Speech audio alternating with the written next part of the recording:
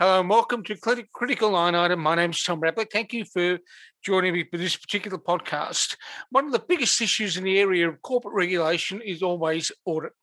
And in recent years, we've seen an increasing focus on audit quality. Now, one of the things that people listening to this podcast may not necessarily know is that there are documents called auditing standards that set up the way in which auditors ought to behave and what judgments they need to make in the audit process.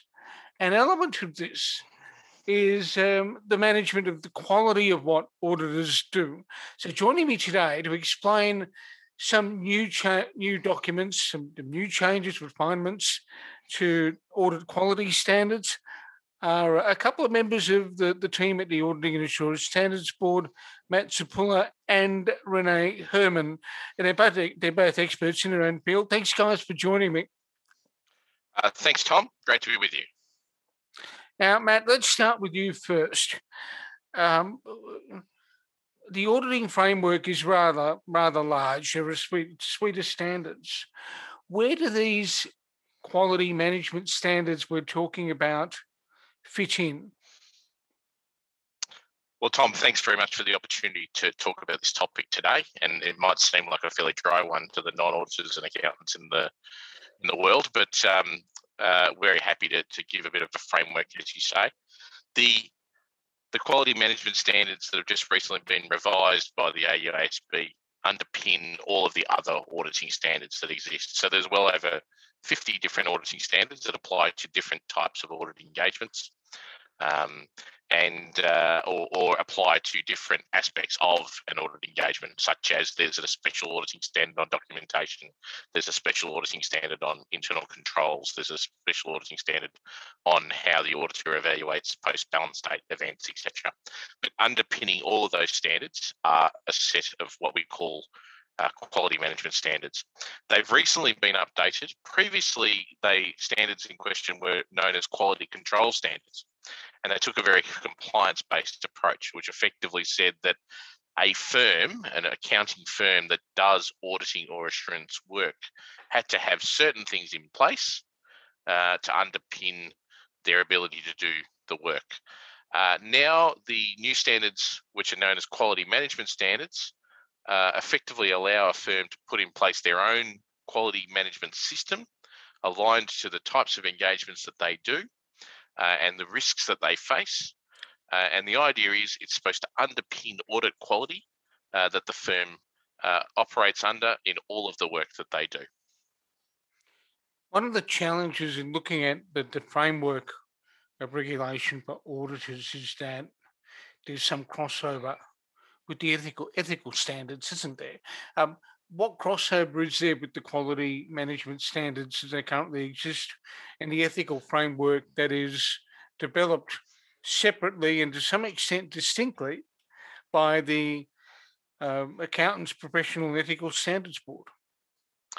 Tom, it's a great question, and it's very clearly articulated in our standards that these two sets of auditing and ethical and professional standards are meant to work together. And within the body of the AUASB's audit quality management standards, we require the professional or the firm to make sure that they're complying with the relevant ethical and professional standards under that framework. So if we think about topics like independence, conflict of interest, etc., there are clear guidelines within the body of our standards which refer the member firm or the individual to the relevant ethical standards that are put out by the APSB. When we have been revising the quality management standards here in Australia, we've been doing that in absolute collaboration with the APSB to ensure that all of the requirements are all in alignment with each other, with the ultimate goal that firms and auditors and accountants who apply these standards hopefully do so in a seamless fashion going forward.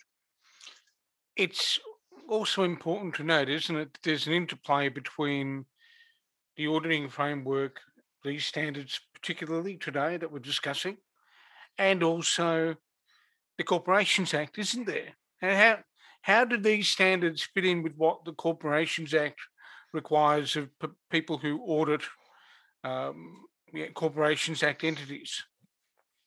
Well, the first thing to note is that the standards that we're responsible for, the AUASB, apply to audits of all different entities, not just entities that are covered by the Corporations Act. So obviously companies are governed by the Corporations Act, but our auditing standards apply whether you're dealing with trusts, whether you're dealing with not-for-profit organisations, etc., etc. So Corporations Act is only one aspect. There's actually many other aspects of other legislative or regulatory requirements that a firm may have to consider depending on the nature of the audits that they do. But obviously when it comes to listed entities and large corporations, most of them obviously fall under the auspices of the Corps Act in one way, shape or form. So there's probably a number of different elements that the Corps Act applies to audits. And our standards, again, we have made sure that our standards reflect the Corporations Act wherever possible, ensuring that in the body of applying our standards and considering the requirements of the quality management standards, that the auditor and the audit firm is applying the Corporations Act requirements consistently when also adopting our standards. We don't mandate how firms do that in the body of our standards. We leave it up to the firm to interpret which particular elements of the Corporations Act are relevant to them, but we very much signpost that that's a requirement that the firm needs to do when they're setting up all of their audit firm policies and methodologies, etc. Now, if we look into the engine of these these particular quality management standards, if we lift the bonnet up, what do we actually see? What's different? What's new? Well, I think Renee's probably a better place to go through some of the detail, Tom, but let me give you an overview, and I alluded to it in my opening comments. The previous versions of these standards had a very much a checklist-based approach, which didn't differentiate between whether you're a large firm, a small firm, whether you did listed entities or non-listed entities. It effectively had a series of standard requirements. The new standards have totally flipped that on its head. They now allow a firm to create a customizable quality management system that's relevant for their firm. And so that's been the main change. And the idea behind that is that it gives ownership of quality to the firm itself. They're responsible for setting up the parameters and the policies and the arrangements of their firm, which are going to both achieve the right outcomes for them from a quality perspective, but in hopefully an efficient and effective fashion. So acknowledging that there is an additional burden to implement these initial standards as they get adopted.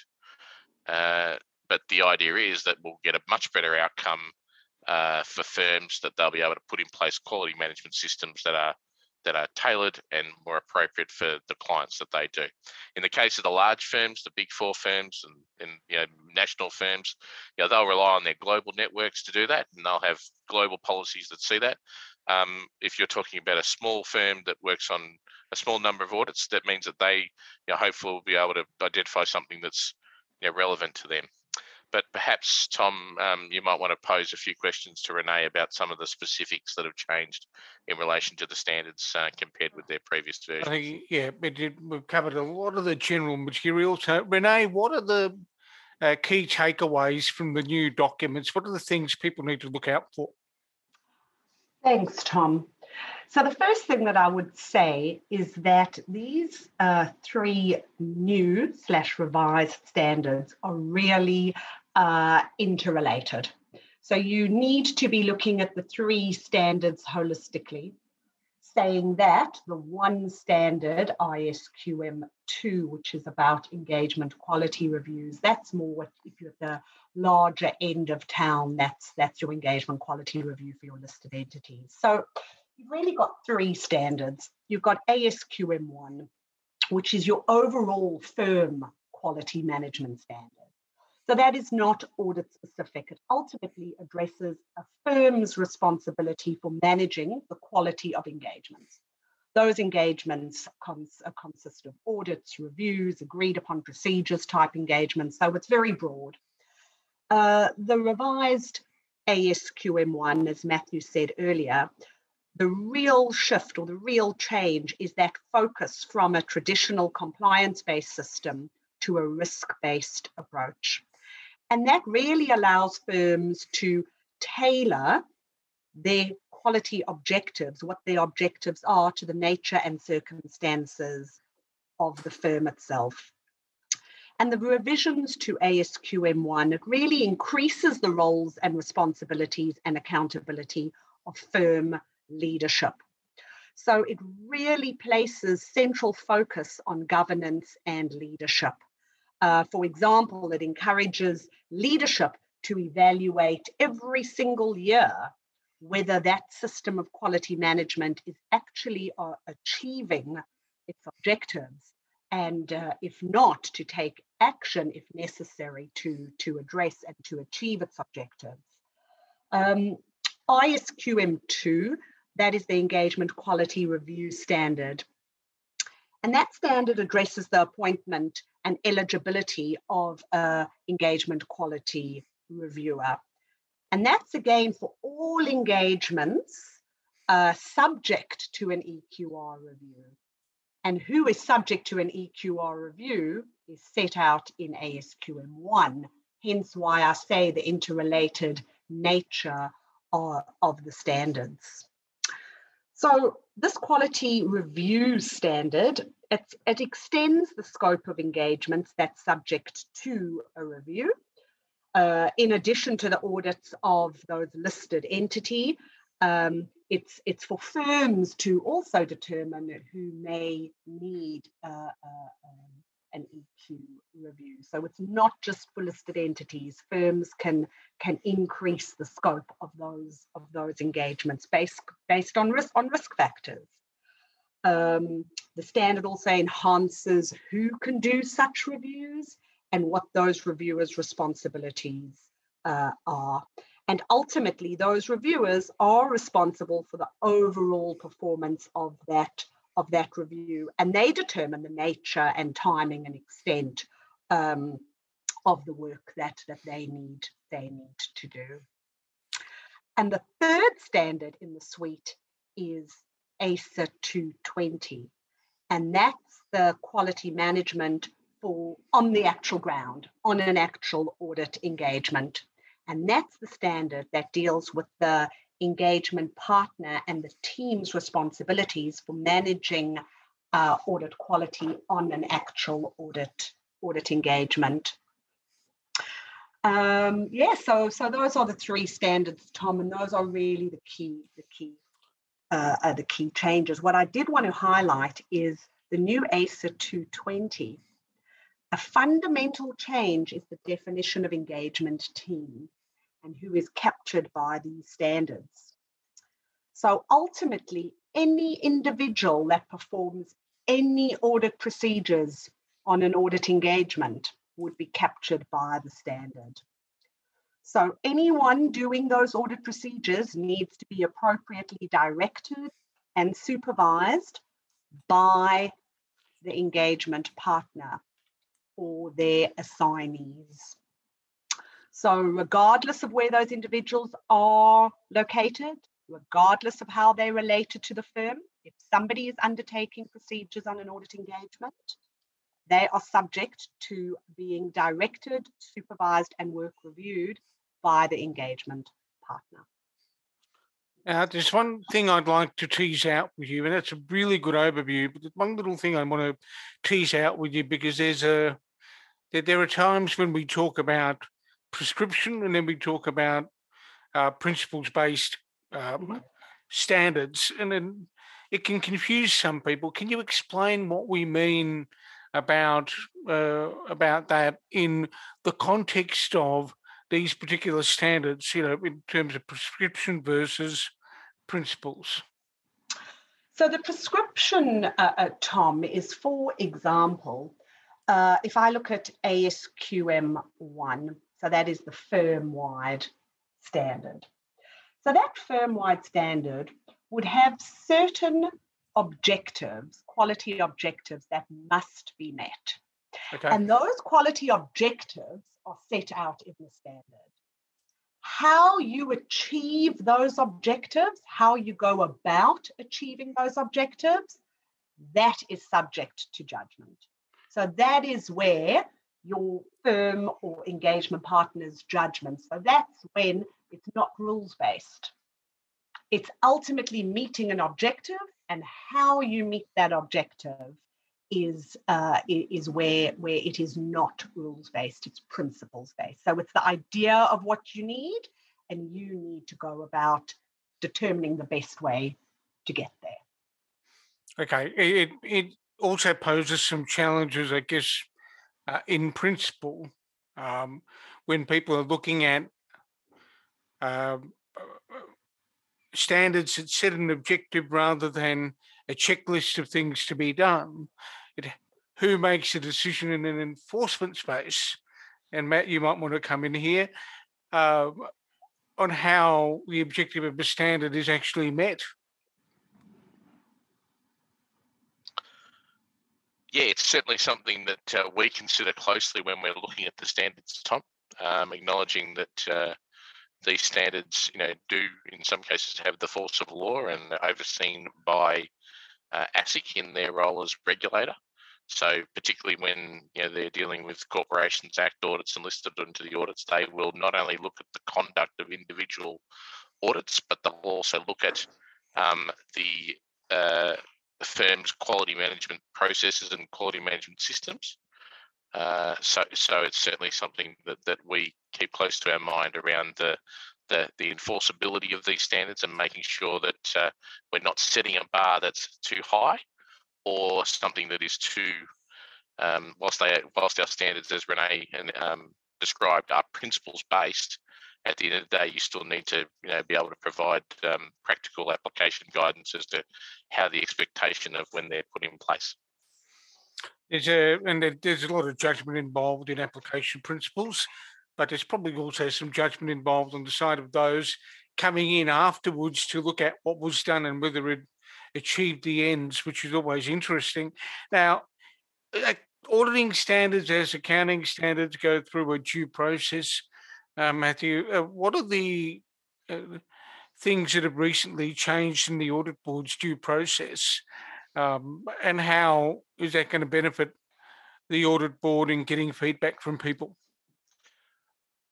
Tom, I might start with we're talking about the quality management standards, and I think they're a really good example of where at the international level, they've been, they've had 5-6 years of discussion and deliberation. And so what's happened in Australia is we've taken the international standards and we've now applied an Australian sort of overlay to them, looked at where they needed to be changed and adopted them. Because our due process, we have a mandate or a direction from the Financial Reporting Council, which is the body within Treasury that oversee the role of the standard setters, both the accounting and auditing standard setters. And that mandate says that effectively we should be adopting the international standards as a base from which to draw upon, and only differing from the auditing standards that are released globally where there's a genuine reason to do so in the Australian context. And at a board level, we've adopted a policy, what we call a conformity policy, where effectively we look at the international standards and we say, okay, well, we would only ever change them in Australia is if there's a regulatory or legislative reason that's inconsistent with the global standard or something that's unique to Australia, or if we have what's called a reason that's an implementation issue. So a common practice in Australia that is different to the rest of the world that requires a customization to the equivalent of the international standard. That's very important because we want to ensure there's commonality with the rest of the world. Auditing is a global profession, not only in terms of the larger firms who operate on multinational clients, but also various smaller firms and smaller practitioners who operate on clients that operate across different borders, etc. So we want to ensure that Australian auditors are not disadvantaged by having additional onerous requirements that may not be relevant in other parts of the world. And wherever possible, we try and align our standards with the international equivalents. We go through a very, very robust process internally to review the international standards, not only when they're released, but as they're being developed. And Renee, who's on the podcast with me, assists the International Board as one of their technical advisors, providing input into the development of international standards. We're very actively involved in the exposure process that happens internationally and do outreach with various stakeholders as international standards are being developed. And then subsequently, so when we get to the point where an international standard is being approved, hopefully we've had ample opportunity to provide Australian input into those standards. Because from an ideal point of view, because we are mandated by the FRC to adopt the international standards, the time to have influence, the time to give feedback on those standards is when they're being deliberated on internationally. Yep. We don't necessarily want to be, sort of taking standards internationally that aren't practical here in Australia. And we've been really actively involved in that. We've got very clear, policies and guidelines on our website. I won't bore everyone listening with those now about what they are, but effectively a very clear process around how that due process works. When it comes to the mechanics of how the board operates and how we, go through the process of exposing to Australian stakeholders, we've actually just done a total revamp of our what we call our due process framework, Tom. And I'm pretty happy to put my hand on my heart and say to any stakeholder, anyone who's listening, that everything the AUASB does is very transparent. There's ample opportunities for stakeholders to be part of the process and provide input, and that's all very transparently put in clear detail on our website. So you've got those guidelines, the changing processes. Available in PDF format on the website. Where can people find it? Our website is www.auasb.gov.au, Tom, and we're happy to take on any feedback, any questions. The website, the email address that people contact us on is inquiries@auasb.gov.au. While we're talking about things people can respond to, is there anything particularly active at the moment that they should, anyone listening who is a bit inspired to jump on the board website, should go looking for? Look, there's a couple of little conforming amendments type things which are probably more specific to technicians. I won't bore everyone with them. I think the big item on the horizon for us here in Australia, Tom, is the introduction of what's called an LCE standard, which is for less complex entities. So similar to what's happened in the accounting fraternity, where they have a standard that governs IFRS for SMEs. The IAASB internationally is looking at doing something similar, where they're potentially creating a unique auditing standard that would apply for less complex entities. So that's due to be published internationally mid-year. And so from an Australian perspective, we'll be working very closely and putting out materials and doing outreach in relation to how that may apply in the Australian marketplace and feedback to the international standard. There's a number of items, however, also that are being debated at the international level. So Renee, I might throw back to you if you wanted to give a quick overview, considering your role as the technical advisor with the IAASB, around what are the main things being discussed and debated internationally in addition to the LCE standard. Thanks, Matthew. Yes, so a lot on the IAASB agenda. Two newish topics that have arisen on the IAASB agenda, and that is really through global pressure and global feedback from stakeholders, including our stakeholders here in Australia, are the topics of going concern and fraud. And a little while ago, the IAASB had issued a discussion paper seeking feedback on the going concern and fraud standards. And the AUASB did significant outreach on that and did a submission to the IAASB along with many other jurisdictions and many other stakeholders. So the IAASB is working through the feedback that they received on that discussion paper with the view to see where the standard setting needs to go in terms of those two standards. The other item that is well underway is the revision to ISO 600, that is the group audit standard. And again, that is a significant revamp to that standard, becoming really special considerations. So not not regurgitating everything else in the other suite of standards, really focusing on the things that are different and pertinent to group audits and really coming from a risk-based perspective. So a little bit of a top-down approach. Where's the risk from a group perspective? The other issue being debated is audit evidence, leading to what standard setting work may happen in that ASA 500 audit evidence space. So, and the final topic is CUSP. So the CUSP project at the IAASB is really a project around complexity, understandability, scalability, and proportionality of the existing suite of standards. So that's in terms of having a look at how the standards are drafted, consistency in language, how examples are done, how they use tables and boxes, how much application material is there, just the general, that understandability and consistency across the suite of standards. Because as we've seen of late, the standards are certainly getting longer and a lot more complex what's coming out of the IAASB. So those are the main topics that are up for discussion and moving forward at the IAASB. Thanks, Tom. It's interesting that broadened a going concern to the big issues that have been around for a while, creeping back onto the AISB agenda. That's been really, really fascinating, and I'm sure the listeners out there will get a fair bit out of it. Matthew, can you just repeat the website again where people can duck over and have a look at the audit board's work?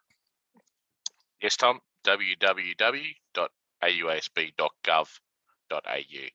Now, I've been joined today by Matt Sapulla and Renee Herman from the Auditing and Assurance Standards Board here in Australia, and we've been talking about new quality management standards that are designed to sort of help improve the quality of audit over a period of time. Matt and Renee, thank you for joining me today. Thanks, Tom. Thanks, Tom. Absolute pleasure, and hopefully we can talk again soon.